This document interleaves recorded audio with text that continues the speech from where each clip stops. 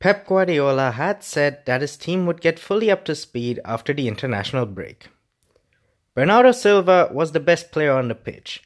David Silva marked his 350th game for City with his 50th goal in the Premier League, and rumours of Leroy Sané's demise have been greatly exaggerated. Restored to the first team after recent criticism, the German winger capped off a memorable week with a goal.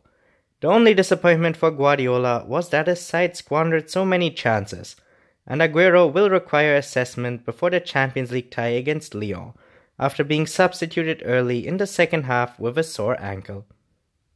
Bernardo Silva's touch and quality has never been in doubt, but now he has adjusted to the physicality of the Premier League. City's second goal was a clear case in point. This time last year, the Portuguese playmaker would probably have been knocked over when Johansson tried to barge him out of the way as they challenged for the ball near the right byline. But it was Bernardo who won this duel, outmuscling the Fulham midfielder and then showing awareness to turn and feed Aguero. The Argentine's shot was deflected into the path of Silva, who controlled on his chest before rifling home off the bar. City's second goal was scored after 22 minutes, and already by then there was no way back for Fulham. If you come to the Etihad, you have to be prepared, and you have to stay competitive. And that does not involve playing careless passes deep into your own half less than 2 minutes in that are just asking to be punished. But that is exactly what Seri did, turning over the ball with a very bad pass intended for Odoi that Fernandinho intercepted. The Brazilian surged forward and squared for Sané, with a clear point to prove after his omission against Newcastle, to tap the goal home.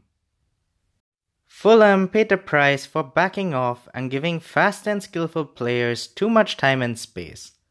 Ryan Sessegnong's insistence on standing off Sterling was baffling, while his positioning was suspect throughout. Had Sterling not been so wasteful in front of goal, the damage could have been a lot more severe. Twice Fulham were indebted to keeper Marcos Bettinelli for shutting out Sterling. The first was a particularly disappointing miss. Bernardo showed outrageous skill to spin away from Seri and McDonald before releasing Sterling, whose shot was knocked onto the crossbar by the visitors' number 1. Ederson, the City goalkeeper, twice denied Schürrle, but Fulham were very vulnerable defensively. The second half was only 2 minutes old when Aguero powered down City's right with Sessegnon in no man's land, past Alfie Mawson, and squared for Sterling to score from a yard out.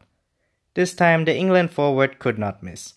City oozed control, and the only blemish for Bernardo came late on when he blazed over the bar from 10 yards out.